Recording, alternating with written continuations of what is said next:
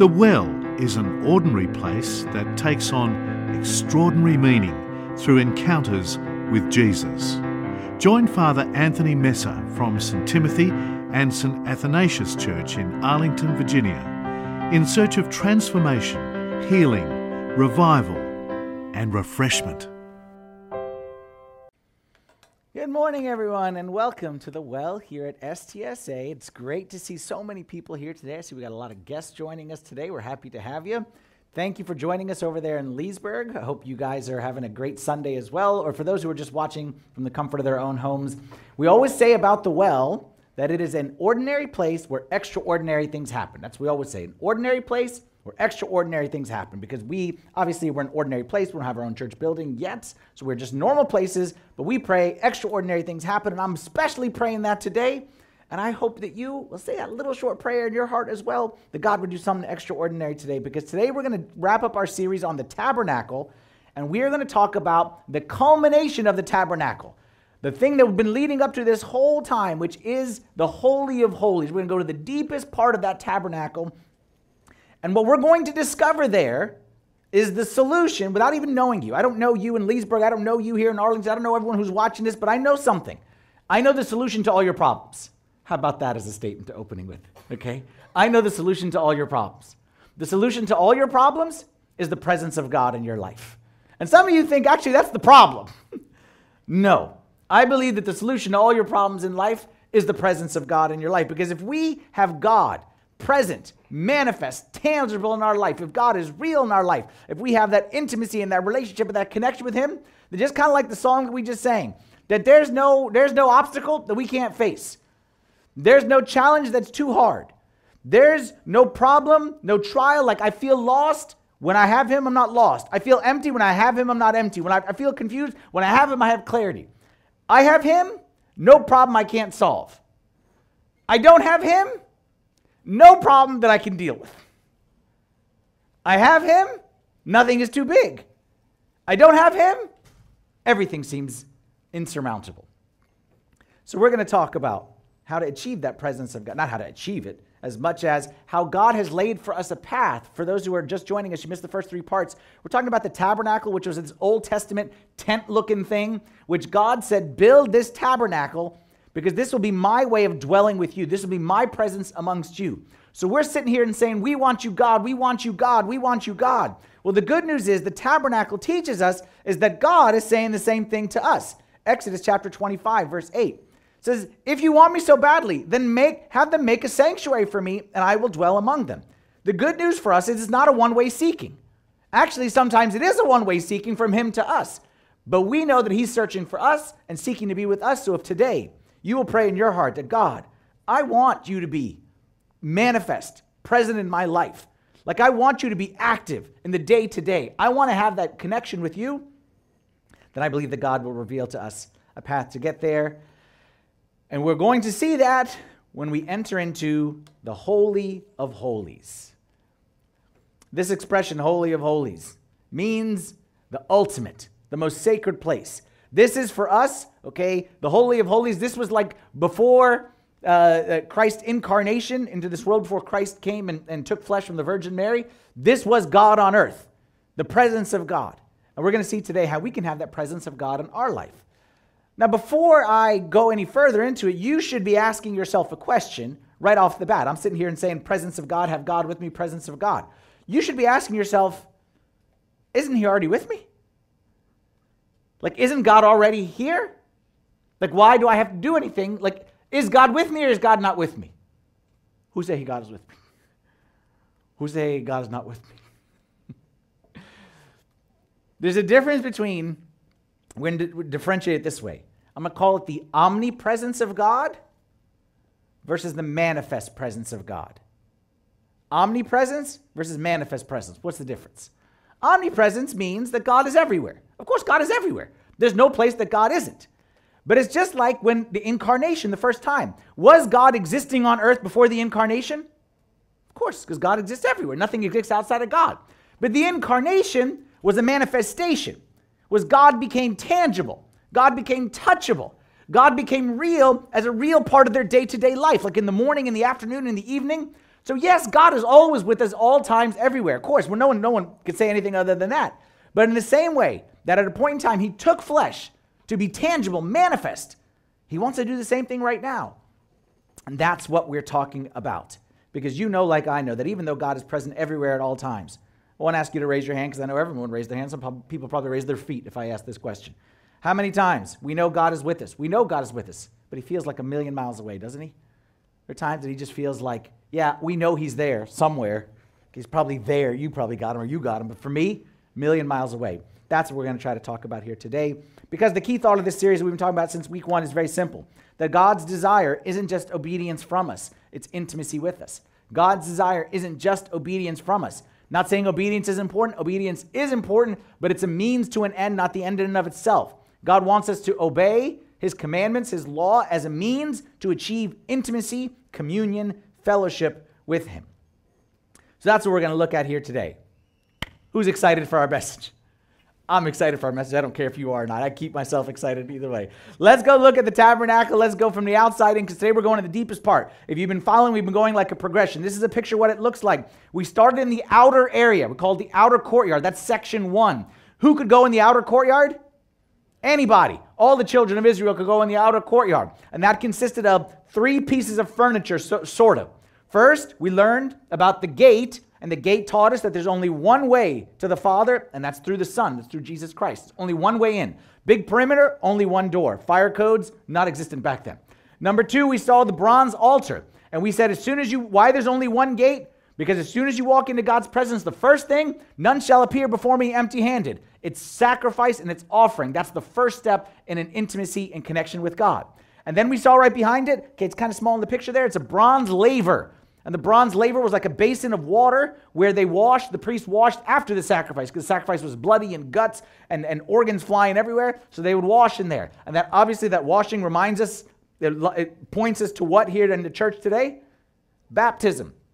Okay? And then after we have entered that gate, made our sacrifice, washed in the water, then we can enter into the tent, which is also called the tabernacle. We said the tabernacle is a name for the whole compound, but also that particular tent. And that tent is divided into 2 parts. The holy place and then the Holy of Holies, or the most holy place. So the holy place was not for everyone. It was only for who? Priests. Very good. And that taught us that in order to go deeper into the holy place, there's an element of set apart, of consecration. Back then, you couldn't be a priest. It was chosen. You had no choice. But today, it's about who wants to consecrate their life to God. And that can be all of us. So we want intimacy with God. You'll never have intimacy with God without consecration to God. And in that first section, in the holy place, there was 3 items. Who remembers any of those 3 items? They remind us of the priesthood of Christ. There was 3 things that Christ did. Okay, or many things that he did, but 3. What were the 3 items there? Who knows any of them? Shout it out. Who? The golden lampstand. Very good, because Christ was the light of the world. Very good. Other side of the golden lampstand was what? Table of showbread, because Christ was the bread of life. And directly in front was the altar of incense, the golden altar of incense, because Christ was the great high priest, and Christ was one who offered intercession for the whole world. Oh, I got a picture right here. Sorry. That's what the trivia is more fun than the picture anyway. Okay? So you had the light of the world, the bread of life, and then you had the altar in front. And what we remember inside there is that the goal is not just to receive those things, but again, we are joining Christ in oneness, so then we are consecrated to be the same thing. He said, I'm the light of the world. Then he said, you are the light of the world. He said that he's the bread of life, and then he sent us to be the salt of the earth and to nourish people. And same with the intercession to pray. So now, we've entered the outer courtyard, entered into the holy place. Now it's time to go across that scary curtain that separates us from our destination, the Holy of Holies. And there's only one item, sort of, inside there. It's one item, but it's 2 items that are connected and never set apart. Let's read about it. First, read about the first item. Exodus chapter 25, starting in verse 10. Then they shall make an ark of acacia wood. 2.5 cubits shall be its length, 1.5 cubits its width, and 1.5 cubits its height. You shall overlay it with pure gold. So it's made of ark made of wood, but overlaid with gold. Inside and out you shall overlay it. You shall make a molding of gold all around. You shall cast 4 rings of gold for it, and put them in its 4 corners. 2 rings shall be on one side, 2 rings on the other side. And you shall make poles of acacia wood and overlay them with gold. Why did everything have rings and poles? Because like us here at STSA, everything was portable. They didn't have their final home building, so they had to be able to pack up on a moment's notice. Like the tabernacle didn't stay stationary. It was here today. It was in the wilderness as they were journeying toward the promised land. So they had their setup team just like us. So God made it easy for the setup team. He said, put poles. Actually, we should have thought of that with all this stuff, okay? They put poles. They would pick it up, carry it, drop it, okay? And then, so everything was that way. They're portable. It wasn't until the temple that they became permanent. Continue the passage. You shall put the poles into the rings on the side of the ark, that the ark may be carried by them. The poles shall be in the rings of the ark. They shall not be taken from it. And you shall put into the ark the testimony which I give you. So it was a wooden box, roughly 4 feet by 2 feet by 2 feet. Okay, so that kind of gives you the dimensions, okay? 4 by 2 by 2. Inside it was 3 items, but only one of them was actually commanded by God right here. 2 other items got added later. Inside it, the God commanded was what? The commandments. Okay, the tablets of the 10 commandments. You should put in the ark of the testimony, which I will give you. Okay, so inside was the 10 commandments. Later on, it added the pot of manna and also the rod of Aaron. So you can think of the Ark of the Covenant in a way, you can think of it kind of like the Library of Congress. Okay, so like it's where you store the most important things in your nation's history, like your national treasures. That's where they put it right there.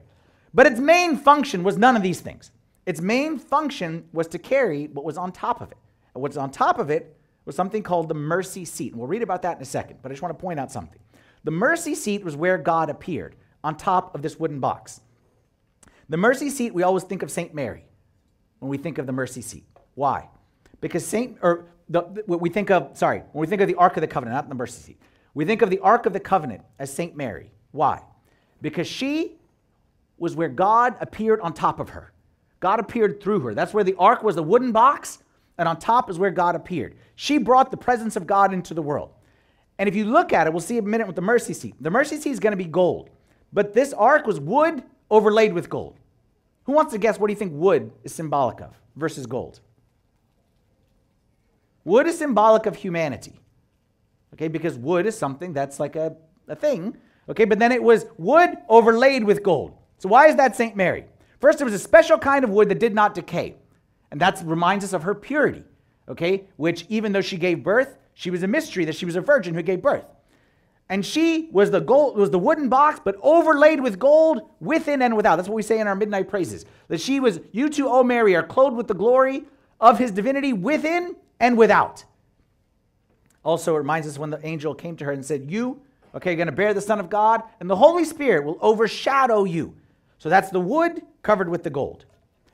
But then the most important thing, whether it's St. Mary or the ark, the most important thing of the ark was what happened on top of the ark, which is the mercy seat. We'll read about that starting in verse 17. You shall make a mercy seat of pure gold. Notice no wood here, just pure gold, because this is just divinity, no humanity. You shall make a mercy seat of pure gold. 2.5 cubits shall be its length, 1.5 cubits its width. You shall make 2 cherubim of gold of hammered work. You shall make them at the ends of the mercy seat. Make 1 cherub at one end, the other cherub at the other end. You shall make the cherubim at the 2 ends of it of one piece with the mercy seat. And the cherubim shall stretch out their wings above, covering the mercy seat with their wings, and they shall face one another. The faces of the cherubim shall be toward the mercy seat. You shall put the mercy seat on top of the ark, and in the ark you shall put the testimony that I will give you. There I will meet with you. That's the most important sentence. There I will meet with you, and I will speak with you from above the mercy seat, from between the 2 cherubim which are on the ark of the testimony. So you have the mercy seat, and then you have the ark. Technically, they're 2 pieces. They're 2 separate things. One's wood covered with gold, one's just gold. But they were always together. They were never separated from each other, because each symbolized kind of sort of different things. The ark, the wooden box at the bottom, would symbolize the judgment of God. Why the ark was the judgment of God? Because if you opened the ark and looked inside, what would you see? You'd see the law and the 10 commandments. And how did you do keeping those 10 commandments? Not very good. So the ark reminds us, the ark shouts at us, you deserve death. You deserve judgment. You deserve nothing good from God, because God gave you these things and you broke them all. But thank God for the cover. Thank God that on top of it is the mercy seat. Because the mercy seat turned the throne of judgment into the throne of mercy. And that's why, okay, Amy was up here earlier and she was talking about Raiders of the Lost Ark, is that when they opened it, there was a group of people, I think it was in 1 Samuel somewhere, of Beth Shemesh, okay, I think it's how it's pronounced, Beth Shemesh, which if you know like Arabic, there's a lot of similarities between like the Hebrew and the Arabic. So Beth Shemesh means the house of the sun. Okay, Shemesh, okay, anyway. They tried to open the ark and look inside. And what happened? They died instantly. Everything with the ark is you die instantly. That's the automatic answer, okay? If the question is, what happened if you broke any of the rules, you died. Okay, that was just quick, okay? The legal code was very easy, okay? This equals death. And they removed it because that reminds us exactly what I'm saying, is that without mercy, we got no shot. Without mercy, we got no shot. All there is judgment. So that's why the combination of the ark and the mercy seat is a perfect picture of Christ. Because Christ was, as it says in John chapter 1, it talks about how the law came through Moses. What came through Jesus Christ? Grace and truth. Grace and truth. Jesus is the perfect picture of grace and truth. The truth of the ark, the grace of the mercy seat. Combined together. Can't separate them. You separate them, you're in trouble. But together, that's exactly who Jesus is.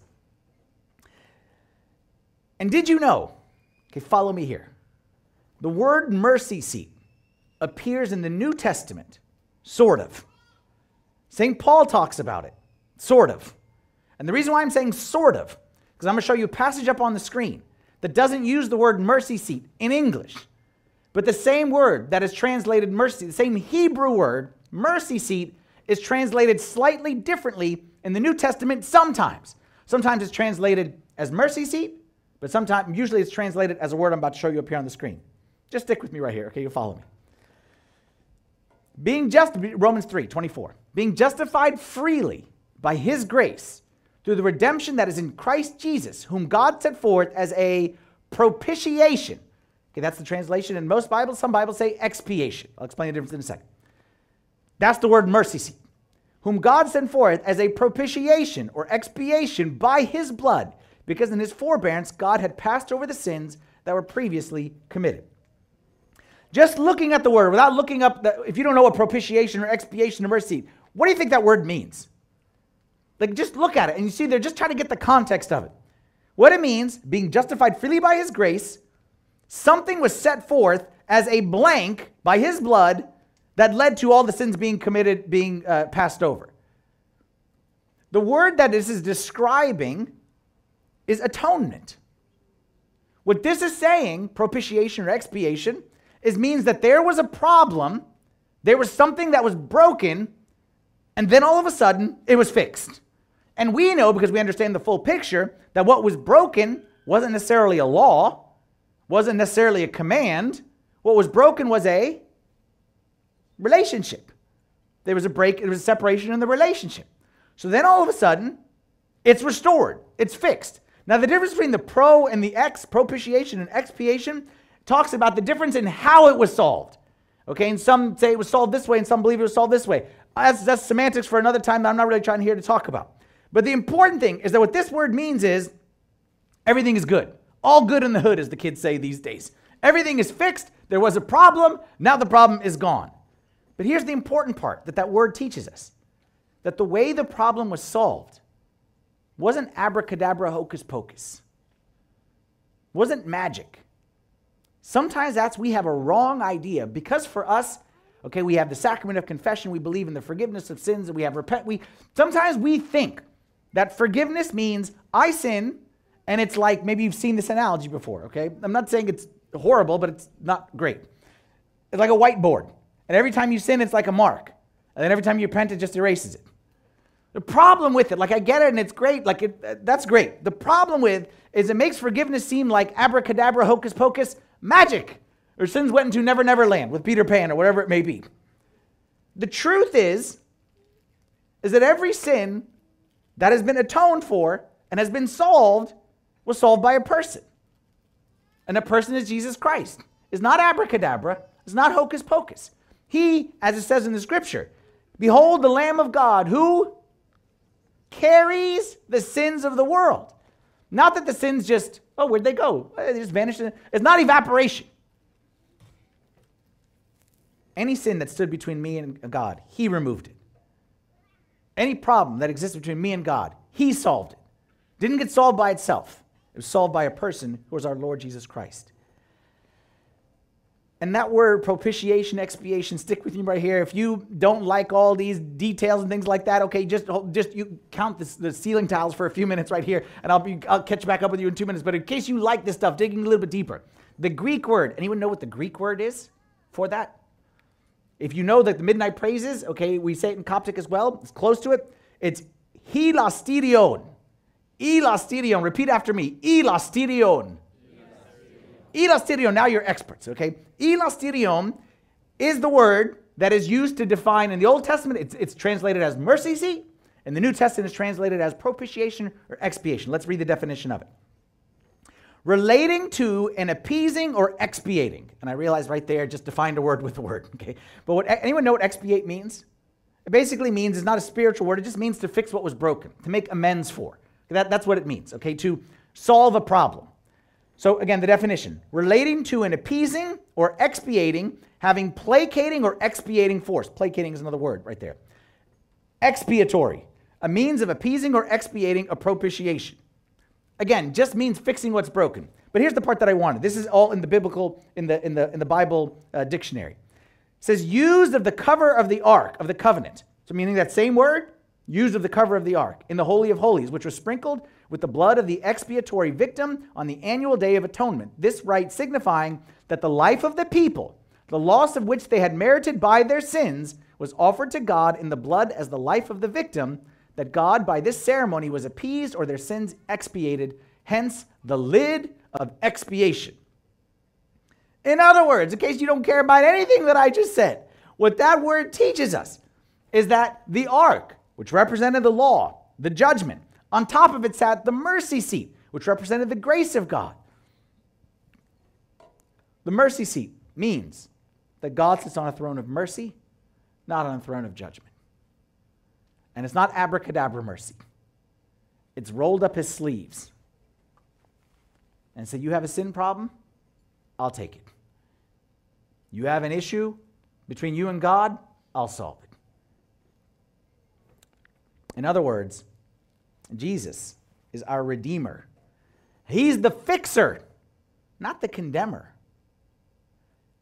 He's the restorer, not, unfortunately, as some of us think, the executioner. If we're honest, some of us, I talk about presence of God, presence of God, presence of God, and some of us, that thought that comes in our head is not a pleasant thought. We think of the presence of God like the presence of the principal. Like, getting called into the principal's office or the boss's office. Or yeah, come meet, it's like when we're driving and all of a sudden come into the presence of the police officer. No, thank you. If that was the case, if that's who God was, it would have been just the ark. It would have been just the ark. But thank God that there's something on top of the ark, and that's the throne of mercy.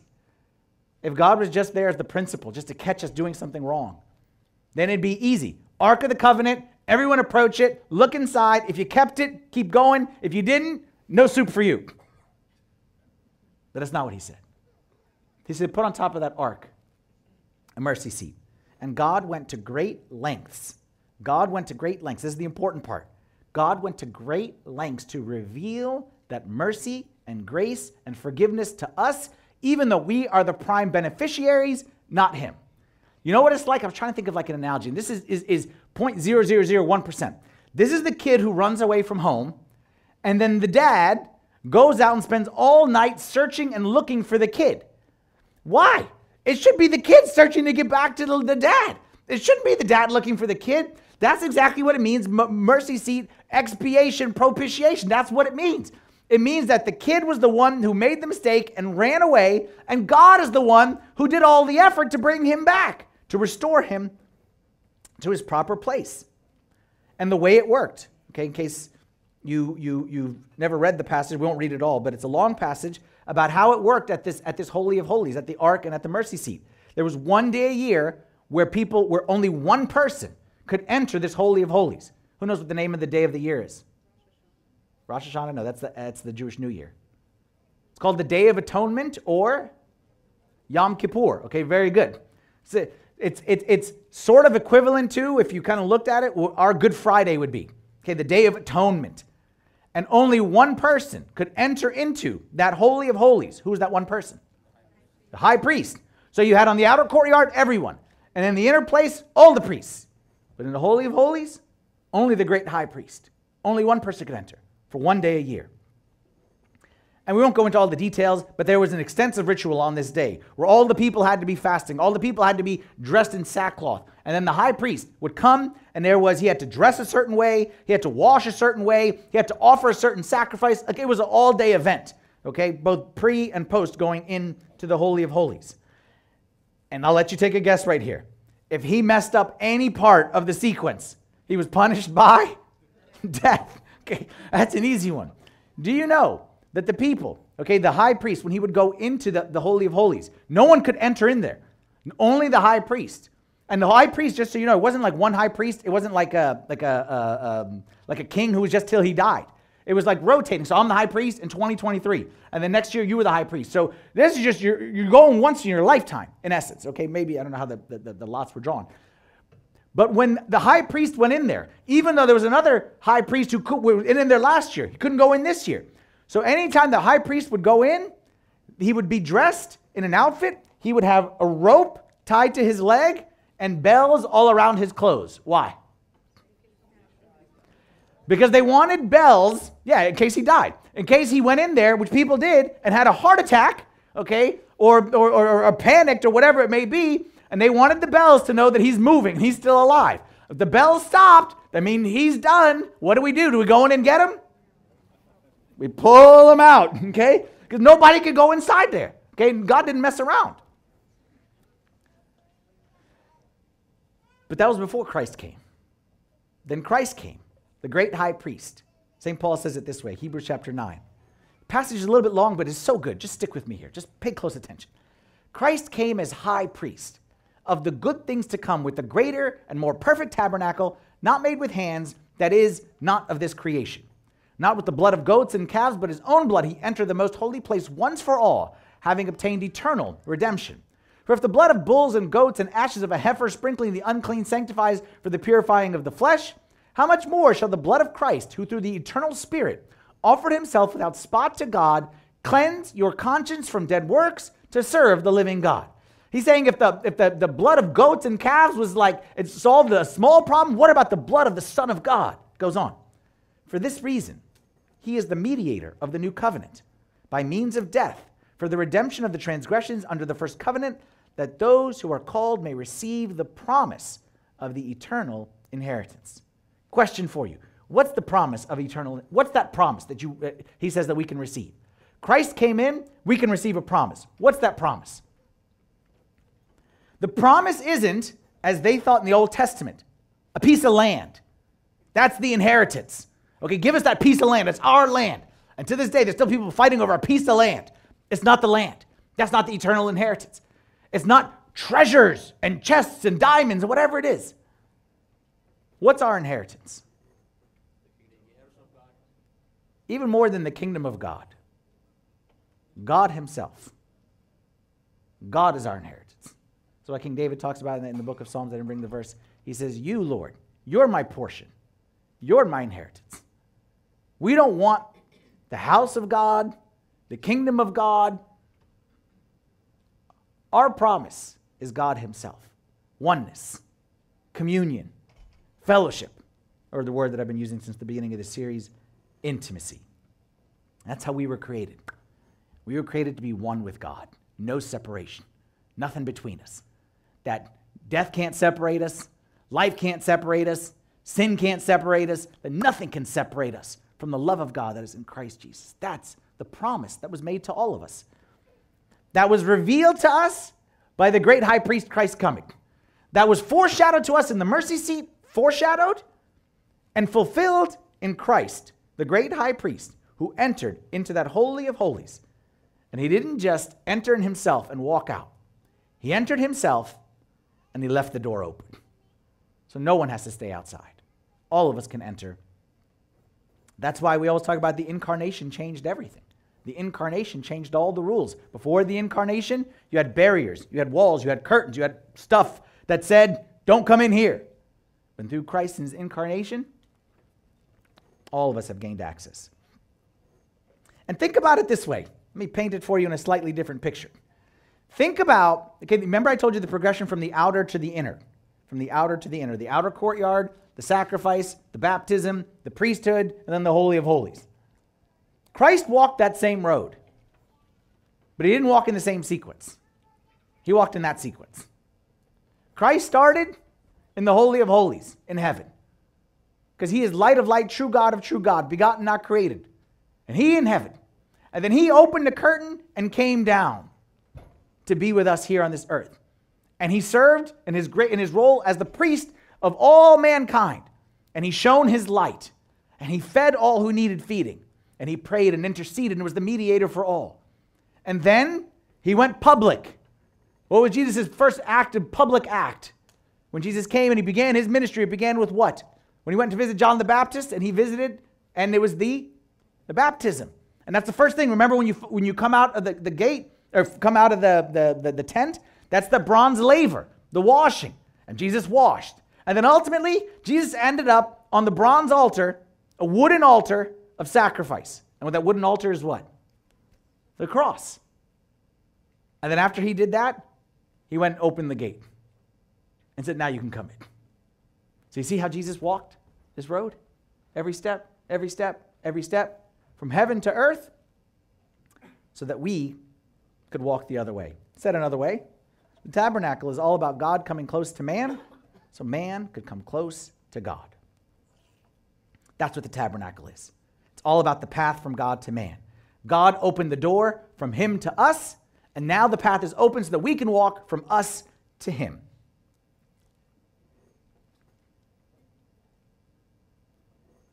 Because there's never a time, thanks to Christ's coming. There's never a time. I know your experience may say otherwise, but the truth is there's never a time that you can't find God.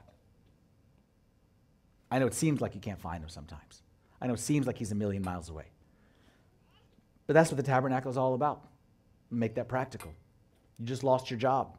Don't know how you're going to make ends meet. Don't know how you're going to pay for whatever this month. God is with you. He's with you. He's there. He's there to guide you. He's there to support you. He's there to show you the way. He's there. You just got to find him there. You just got to go to him. You just broke up with your boyfriend or your girlfriend or whatever friend it may be, and you feel like it's the end of the world, my life will never go on. He's there. He's there to comfort you. He's there to support you. You got guilt, you got shame, man, come on into the mercy seat. The door is wide open. You come through the offering, and then the washing, and then the consecration, but that door is wide open. The door is wide. You never have to be alone anymore. And in case you need a reminder of this, last thing I want to leave you with. Jesus left us a visual reminder of everything that I'm saying as his final act, sort of, before he died. What was Jesus' final act before he died? There used to be something that represented the division between God and man. And Jesus' final act before he went down into Hades, final act is he ripped it in half. And that was what? The veil. There used to be a veil that stood between. Okay, by this time you didn't have the tabernacle, you had the temple. Tabernacle was portable, temple was permanent, but it's the same structure. The only difference is everything became like supersized, okay? The dimensions were very different. So by this time, you had in the holy place, and in front of you the Holy of Holies, and you had a big veil. How big was it right here? 20 feet wide by 60 feet high. Wait, maybe 60 this way or 20 this. Anyway, 20 one way and 60 the other. No, 60 this way. Yeah, this way. 20 this way by 60 this way. 4 feet. No, sorry, 4 feet. 4 inches thick. The veil was 4 inches thick. That veil only had one purpose. It had one message which it shouted out to everyone who saw it. Don't enter here. You're not welcome. You stay there. Do not enter. Exit only. No entry here. And Jesus' final act. Jesus' final act. He wasn't even in the room, but he controls all things in the palm of his hand. Died on the cross, commend my spirit into your hands, Father. Oh, but before I go. And he ripped it in half. And because it was so thick and big, the 4 inches, they tried to fix it. Many times they tried to fix it, but they couldn't. Like 4 inches thick curtain. And that's why Jesus said, it is finished. I'm done.